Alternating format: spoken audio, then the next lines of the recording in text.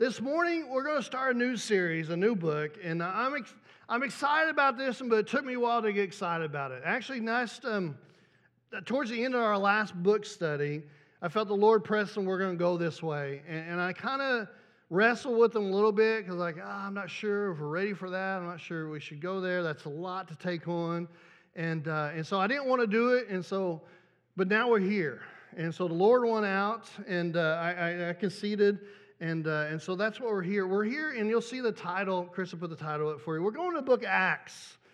And the book of Acts is like a foundational book. Like, that's a Pentecostal book, right? You mention the book of Acts to some Baptist people, and all they think is you're swinging from the rafters through the book of Acts. But the book of Acts is the Holy Spirit, and it's the leading of the Holy Spirit, and all throughout it's about following the Spirit, right? But the important thing to know is the title we're giving this message is the movement, right? And because that's what it is. You hear when somebody says Acts, it's the Acts of the Apostles. They're doing stuff, right? But this is a movement. And I want to ask you a question this morning. When you hear the word church, what comes to your mind? You know, you don't have to shout it out to me, but what comes to your mind? And when I say church, what do you think of? You know, some of you right now, you're thinking beans and cornbread and fried potatoes. You know, like, oh, come on. But what do you think of when you think of church? Well, it's a nice place to come. It's a nice place to visit. Church is where we go to hear the pastor get mad at us and yell at us. I mean, what kind of things? If you think about it, whatever you're thinking of right now is probably so far off from what the first century church thought when you said church. Because the first church, at its inception, was a movement, right? If you think about the Acts, the church we're going to be learning about in the book of Acts, it's a movement. Chapter 1 is the beginning of that movement. And that movement is all built around what? It's all built around Jesus Christ and this new covenant that he introduced to the people, right? This new covenant that doesn't matter what background you're from, what nationality you're from, but you get the same Jesus as the Jewish peoples. And that Jesus came and died on the cross for you. And that's the movement. That's what everybody got behind. That's what sparked it. And that's what set fire to the early church. And so it was a movement, right? In the Greek, the New Testament, the word Greek church means ekklesia. I know. I just got to slow down. I'm getting too hurried. Ekklesia. And look what it means. An assembly or a gathering. And that's where we usually stop. Assembly or a gathering. The church is good at an assembly or a gathering, aren't we? Especially if you throw in food. Food's how we lure you guys out. I don't know if you know that or not. But we say food, especially pie around here, it's like we got them lined up around the block, right? And so we like the idea of assembly or a gathering, but we've forgotten about the rest of that. That it's around an ideal, right? And if you break that word down, the EK, it means out of, and the kalo means called out. So basically, you can think of it as an assembly of people called out around an ideal, right? But over the years, something's happened to that definition. We've kind of muddied it, we diluted it, and it's no longer that we're called out around an ideal, right? Look how it's changed.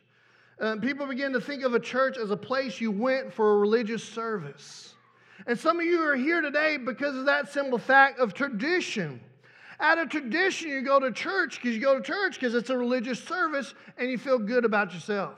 You feel good about punching that spiritual time clock. And so some way we went from a movement to a religious service. And actually, our English word for church didn't come from a Greek word, but it came from a German word called Kirche.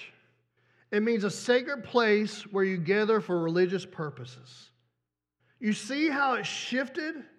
It was a place, a gathering, assembly around an ideal. But now it shifted to a place for religious purposes. And that shift in thinking changed the fundamental way people relate to church. And we see that all across the country. There's a lot of Christians out there that go to church for religious activity. We were home at Christmas time, at Christmas Eve. Our brother-in-law, it was great. Get the whole family together to go to a Christmas Eve service, right? It was a great service, a great church. Let me say it, just a great church. But they advertised it as their Christmas Eve experience. Nothing wrong with that, but that just paints a picture for you, doesn't it? People want an experience so they can say they went to church. They can do an Insta post, they can do a Facebook post, hey, I'm at Christmas Eve, I did the 1:30 experience or whatever, you know. And that's what it's boiled down to. It went from this movement to just participating in religious experiences. And throughout the Dark Ages, people went to church, and it was a place you attended. It wasn't just a part of religious services. It was a movement, right? And then the church started fading into the church become an institution. This institution provided services for people, and it was controlled by powerful people, right? And so the church became controlled, used by powerful people to push their propaganda, right? And out of that, you know, if you study the history of the church much, when people came out called reformers, right? And one of the English reformers that came out of that was a guy named by the name of Tyndale. Most of you probably have a Bible by Tyndale, right? But Tyndale came to the conviction that Christianity was essentially a movement, and that people were going to be devoted to the movement. They had to understand the message. And so he took it upon himself to write the Bible in common English, which you're like, wow, that is common English? That's crazy. Yes, back in the day, King James Version was common English, right? And so, but that's what he took it upon himself to write this. And every time he came to that word, ecclesia, for church, he changed it to congregation.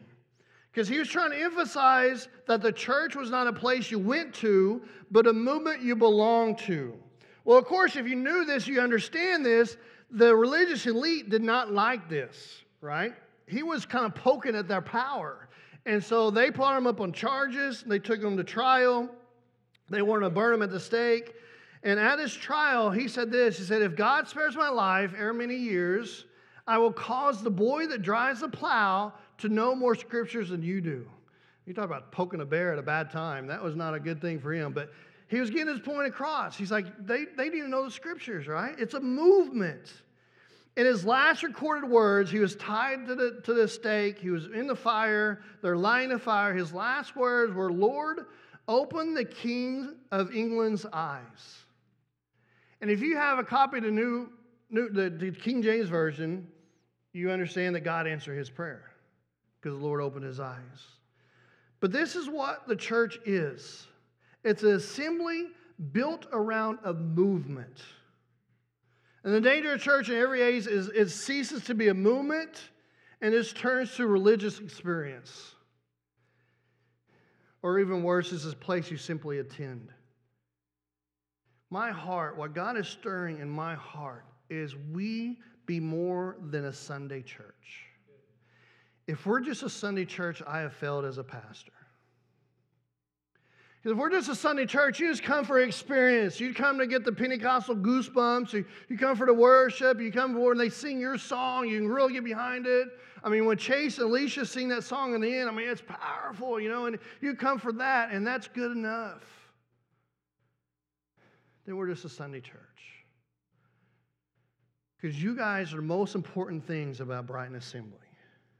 Because you leave and you go out of these four walls and you go to your neighborhoods, you go to your families, you go to your coworkers, and you are the church. And if we're only a Sunday church, that's not happening. And we fail at life. Then we're just a religious organization. We're not a movement. We have to become a movement. So the question for you this weekend, are we as a church just doing ministry? Are we just running an institution? Or are we a part of a movement? For you, is a church a place you attend? Or is it a movement that you're part of? So let's look at it. Let's look at Acts. We're going to look through the first 6 or 8 verses here. In the first book, O Theophilus, I have dealt with all that Jesus began to do and teach until the day when he was taken up. After he had given commands through the Holy Spirit to the apostles whom he had chosen, he presented himself alive to them after his suffering by many proofs, appearing appearing to them during 40 days and speaking about the kingdom of God. And while staying with them, he ordered them not to depart from Jerusalem, but to wait for the promise of the Father, which he said, you heard from me. Verse 5, for John baptized with water, and you will be baptized with the Holy Spirit not many days from now. So you see that Luke is writing to Theophilus. And what you need to understand is in the book of Luke, you can look at Luke and Acts as volume 1 and volume 2, right? And so here we see Luke referred to Theophilus, and what he is he's a Gentile, and he's kind of on the fence believer is what we know to understand about this. And what the book of Luke and the book of Acts is meant to do is meant to give the Gentile church a history of the beginning of the church, right? And so the book of Acts actually covers the first 33 years of the church history. I mean, amazing. This is a church. This is a movement we see. And what we're reading at, Jesus is just resurrected from the dead. He gathered his disciples together on the hilltop, and he gives them this promise, right? And what's the promise? The promise is the Holy Spirit. And then let's read on in verse 6. So when they come together, they asked him, Lord, will you at this time restore the kingdom of Israel? This is interesting. In other words, it's like, what's your next move? Remember, they're still thinking this. They're still thinking small picture. And Jesus is like out here. So like, all right, is now when you kick out Rome? Is now when you establish your kingdom? Is now when we rule with you? They're like, okay, what's next, right? And then he goes on in verse 7. He said to them, it's not for you to know the times or season. Don't you hate that answer? Come on, let's be honest. We're in church. You're praying for somebody like, God, this week would be great, you know? And God's like, yeah, I'm thinking like 6 months. Like, no, this week could really be good. You know, but he says, it's not for you to know the times or seasons that the Father has fixed by his own authority. But you will receive power and the Holy Spirit comes upon you, and you will be my what?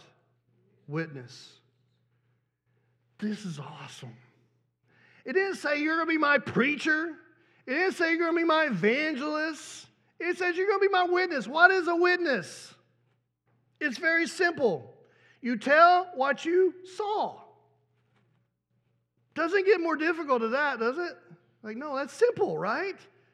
You're a witness. Every one of you are a witness.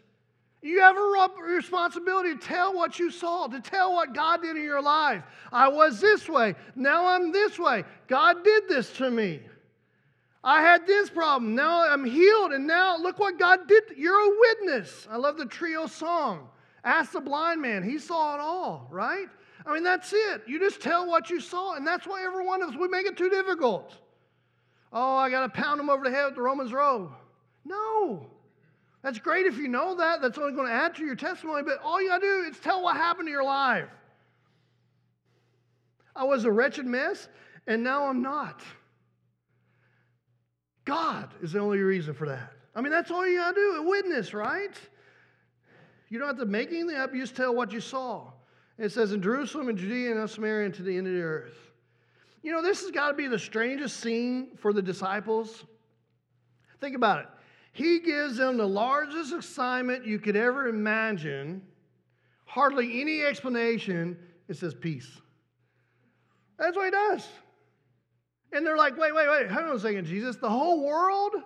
You know, he's ascending to heaven. He's like, yeah, the whole world. They're like, have you... It's a lot. He goes, yeah, I can see up here. It's a lot. The whole world. Yeah, I know.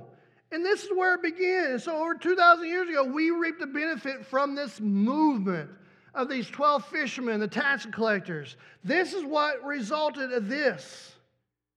And now we are responsible for this movement and not letting it become just a religious organization. That we are part of a movement. An important thing about this movement, the message captured their hearts and their minds of the apostles. The message captured the heart and the mind of the apostles. Their conviction was that Jesus had died as a substitute for sinners. He wasn't another prophet. He wasn't another make-to-believe Messiah. He was the real deal. That God sent him on an operation to save us. That he was crucified because of our rebellion. Because of people like you and I who want to run our own lives rather than submit to God, the Creator. They believe that Jesus raised from the dead. They believed it because they seen it. What? They seen it with their own eyes. They were witnesses to all that God had done. The apostles understood that if this was true, That this was the greatest act of grace ever imaginable, that the God, the Creator, dying for the rebellious children. And if this was true, then there's not multiple ways to get to God. There's only one way to get to God. That's through Jesus Christ, right? If this is true, that doesn't mean that if it wasn't true, don't you think God would have told Jesus in the garden when Jesus said, God, if there's any other way, don't you think God would have said, yeah, if you're just good and decent, then there's a way. He did it, did he? He said, no, you got to go through with it. Why? Because there's only one way to get to heaven. And so they witnessed this. They understood this. They understood that Jesus said, I am the truth, the way, and the life. And the apostles believed him. Acts chapter 4:12, Paul says it this way about the apostles' message. He said, and there is salvation in no one else, for there is no other name under heaven given men by which we must be saved. This is the only way. They witnessed it with their own eyes. And they would take this message all over the world. Why? Because they capture it in their head and they capture it in their hearts. That's why this was a movement for them. It wasn't just an experience. A story that mom told you, a story that grandma told you, or you're just here because your spouse brought you, or you're just punching that time clock. But they believed it in their mind and their heart. I mean, think about it. They saw God command the hurricanes. They saw him converse with angels. They saw him control demons. They saw him walk on water. They saw him heal lepers. They saw him raise the dead to life. They saw all this. And they said, you're a God that has to be worshiped. And then when they were dragged, the apostles were dragged in front of the Sanhedrin. They told them, if you don't shut up about Jesus, we're going to kill you. They said, well, do what you got to do, but we got to remain faithful to the Savior. Why would they say something like that? Because they were part of a movement. Because it wasn't just an activity that they took part of because it's fun, because they feed us well, because there's good company, because there's good music, because the temperature. It wasn't none of that. It was because God grabbed a hold of their heart and they witnessed with their own eyes. They saw in their own lives. The tax collector that nobody would talk to is now serving Jesus. You know, he had a testimony. I was this. I was your worst enemy. Now I'm loving Jesus. The only reason I know I'm standing here, not there, is because this man, he was a witness to what God had done in his life. Here's a question. Do you believe this testimony? I mean, has it captured your heart until you can't shut up about it? Are you willing to take it anywhere? Are you willing to give up anything for it? If you're not, then you're not part of the movement. Movements move. Are you moving? Some of you are like, Pastor, we're never giving you another day off. Just stick with me, it gets worse. I mean, there's no such thing as someone who really believes the gospel and sits on the sidelines. Come on, if you ever played sports, you know this. If you love the sport, it kills you to sit on the sideline, don't it? It's like, I want to be in there. I want to do that. I can do that. It's like this illustration, a Reader's Digest, again, telling my age. Reader's Digest has a story about there was a snowstorm in this town and a bridge was out. And the cars were just driving towards the bridge like normal and they were falling right into the river. So one guy realizes what's going on, so he gets out and he's standing in the road hollering at people. And you know, imagine if somebody's on the road hollering at you, what are you going to do? Shut up. You know, you're an idiot. You know, you'll be kind to them, but you're crazy. And you just so they kept on driving. They kept on going off the cliff. So finally he takes his jacket off and he stands smack dab in the middle of the road waving his jacket. And the next guy stops. He's like, what are you doing? You're going to get hit. You're going to get killed out here. He said, the bridge is out. You're going to die if you keep going. So the guy parks his car sideways, gets out, and he helps stops all the traffic. This man believed in the message, right? The apostles had been captured by the message. Have you? Or have we grown comfortable with the message? In our comfort, we become a cruise ship. Everybody keeps telling me about cruises. I'm not sold on it yet. Like that many people packed on a little boat, I'm just not sold on it yet. Like, oh, you can get whatever you want, whatever time of day, you can get all the food. There's all kinds of shows, there's all kinds of games. I'm like, yeah, still, it takes a little bit for me. But in our comfort, we become that cruise ship. lure you in with the all-you-can-eat catfish. I mean, come on. You got me sold. Have you become comfortable with the message? And it's gone from a movement that's gathered around an ideal to now we're just doing a religious activity. So the apostles got it in their head and they got it in their heart, and I need to hurry. Secondly, the apostles yielded themselves to the leadership of the Spirit. Have you? Again, this had to be the strangest scene in the New Testament. After laying out the Great Commission, he leaves him. You think about this huge, important assignment left to the least capable people. And he says, good luck. But here's a clue. Go back to verse 1. And so verse 1 says, in the first book, he's talking about Luke, O Theophilus, I have dealt with all that Jesus began to do and to teach. Begin implies a continuation, right? And so what he's talking about, he's talking about in the book of Luke, we talk about Jesus' work in the flesh, in the body. But now in the book of Acts, we're talking about his work in the Spirit. It's a continuation of the book of Acts. That's what it is work in the flesh, his work in the Spirit. And he's invited the church not to do it for him. And this is the beautiful thing about God. He doesn't need us. But he's invited the church not to do it for him, but to join him as he does it through us. He wants to use us to be part of this movement to pushes the gospel forward, to pushes that good news for us. Acts 1:8, he tells them, what? Wait for the Holy Spirit. Wait for the Holy Spirit. And imagine some of the apostles, we understand, they were kind of type A personalities, right? They're like, wait, people are dying. We got to get to work. We got to get organized. We got books to write. We got leadership conference to do. He's like, hang on. Pump the brakes. He's trying to show them it's not something they can do for themselves, they can do by themselves, but something he can do through them, right?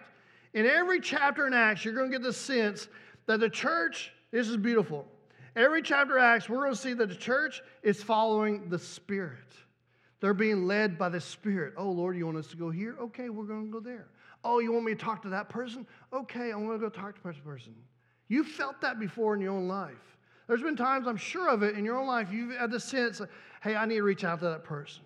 Or you get the crazy idea in the car, oh, I need to text so-and-so. I haven't talked to him in 3 years, so I should text him. That's the Holy Spirit prompting you. If we follow and lead the guiding of our Holy Spirit, we're going to be in a better place. And they simply yielded themselves to the Holy Spirit. Have you yielded yourself to the Holy Spirit?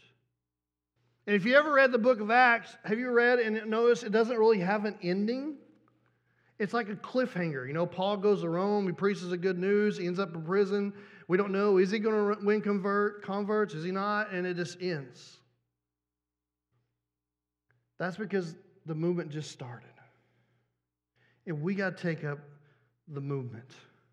The Spirit of God's moving in people's lives, and the Great Commission is your responsibility. You are called to be a witness. What have you seen? What do you know?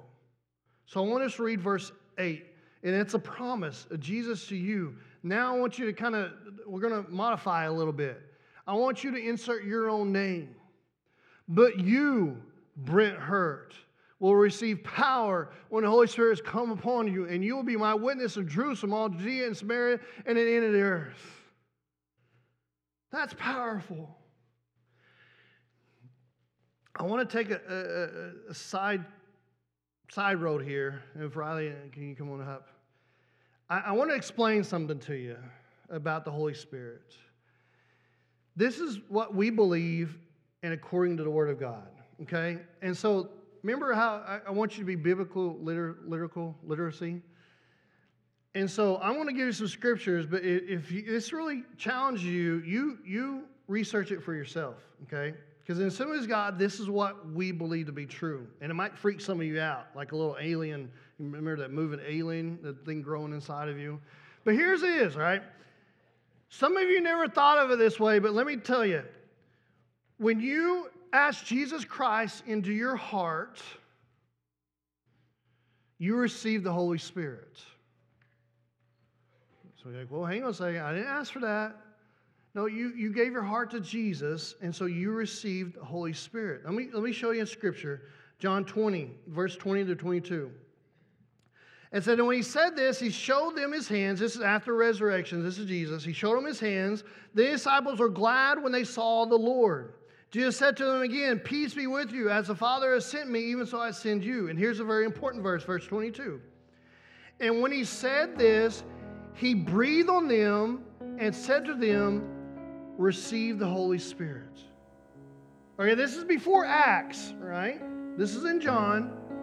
It says he breathed on them and he received the Holy Spirit. So this picture, what they want you to see, what Scripture wants you to see, is they want you to go back to Genesis chapter 2, verse 7. Way back in Genesis chapter 2, verse 7, God made Adam, right? What did God do next? After Adam was laying there, what did his Bible says God did what? Breathe into Adam. We see Adam come to life. Creation, right? A new person. That's the picture they're wanting you to see here. God breathed in him. It's Jesus giving the Spirit in order for the new creation to come forth. That's a new covenant, right? Because we're all what? Dead in our sins. We need life. And when you give your heart to Jesus, he opens you up and breathes his Spirit into you. And that's the Holy Spirit. That's the new regeneration. That's the new covenant. The old's gone, the new's here. So when you ask Jesus to come into your heart, you experience that new covenant and he fills you with the Holy Spirit. No more dead animal sacrifices, none of that. So now that everybody's really confused, let me read to you John 14, 17. It says, even the Spirit of truth, whom the world cannot receive, because it neither sees him nor knows him, for you know him. He dwells in you, and you in him. It's talking about the Holy Spirit, right? So in Scripture, we can clearly see that the disciples received the Holy Spirit. But then we come to Acts 1:8, and it says, wait until I send the power down.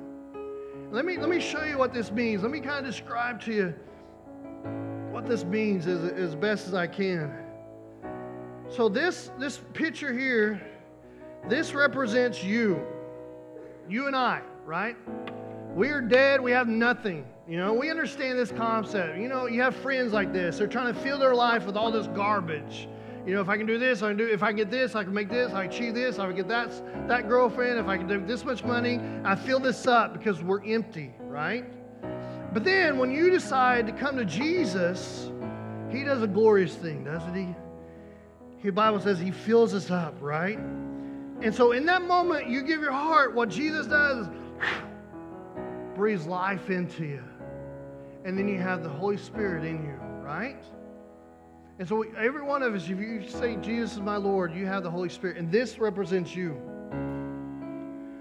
But isn't it interesting? Jesus then says, well, don't go anywhere until you get filled with the Holy Spirit. So the difference is, we can go, a lot of Christians try to conquer life this way. And you might do it, and you might not do it. It's going to be really challenging to do this. Why is it going to be challenging to do it like this? Because there's those people out there, come on, some of you are them, that drive you nuts. That get on your very last nerve, that you try to show love to, and they throw in your face, and you get so aggravated. And we don't have it in us to respond like we should. And so we try on our own power to respond, and we end up failing. We try on our own power to love, and we don't. And so he's telling the disciples, wait. Like, oh, I got to go witness. I got to go save the world. I got to go do this. He said, hang on. Why? Because we all have the Holy Spirit in us. But then he said, wait for the baptism of the Holy Spirit, right? And said, here's what the Holy Spirit does then. He said, wait. No, you're not ready yet. Nope, hang on a second. You're not ready yet. No. Don't start yet. Don't go. Okay, now go.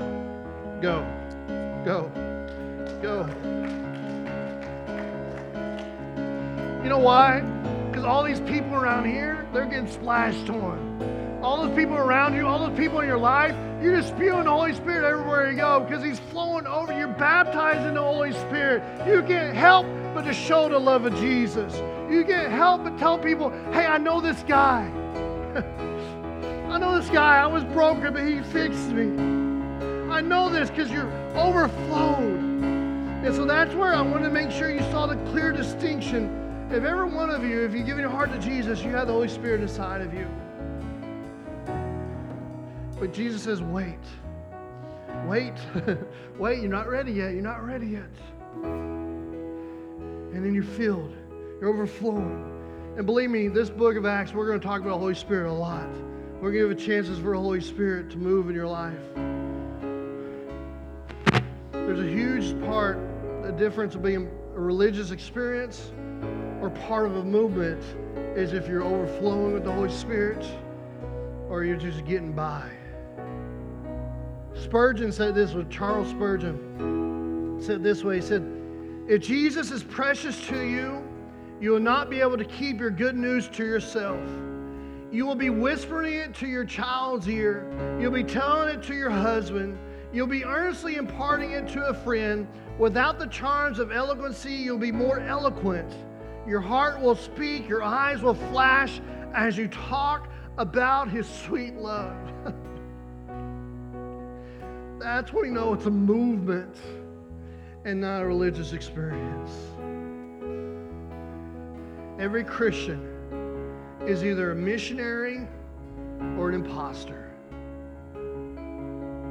You're either spreading abroad the kingdom of Christ or you don't love Him at all. You're like, Pastor, you're being very hard today. We got to be more than a Sunday church. You can't have a high appreciation of Jesus and a silent tongue. They just don't go together. If you really know Christ, it's like when you find honey, you can't wait to tell everybody, oh, you got to wait to taste this honey. It's like the homeless man that found an abundant supply of food. He telling everybody, oh, I found food, I found food, I found food. I found life, I found life, I found life. You can't stop talking about it because you're part of a movement. Movements move. If you're not moving, have you believed the message? There's two core principles, and we talked about them. Radical, deep-seated belief in the message, yielding to the Spirit. In light of that, here's how I see our church. I want us to be a movement. I want us to be empowered and released to follow the Spirit. Because here's the honesty. The greatest ministry happens outside these four walls, and it's by you. You are Brighton Assembly. You are the church. So let's not be that cruise ship. Let's be a battleship. We come on, we get refueled, and you get sent out to do the work, to do the mission. We want to be a movement. I don't want to be a place where you just come. We got a nice church. We got good on the video. We got the lights. We got the no smoke yet. I've resisted the smoke, but maybe one day. Not because we got all the fancy stuff, because you're part of a movement. And then look what happens when you're part of a movement. Guess what? That could really squash a lot of church hurt, can't it? Like, oh, you go to that church. Oh, you go to that church. No, I belong to a movement of God. We're all part of a movement of God. Movements move. If you're not moving, do you believe? Here's the danger for all of us. Complacency in the Christian life always points that you're out of touch with the movement. Complacency. Well, it's comfortable here, Pastor. I'm glad you're comfortable.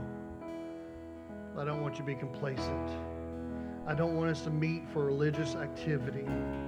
I want us to meet to be challenged, to get with God, to get filled up, get to overflowing. So when we go out, you go out, you're bumping into people, and that's just spilling out of you. You're just getting it everywhere because you're just full of the Holy Spirit. Because you believe the message in your head and in your heart. And you're engaged in a mission. Would you stand with us?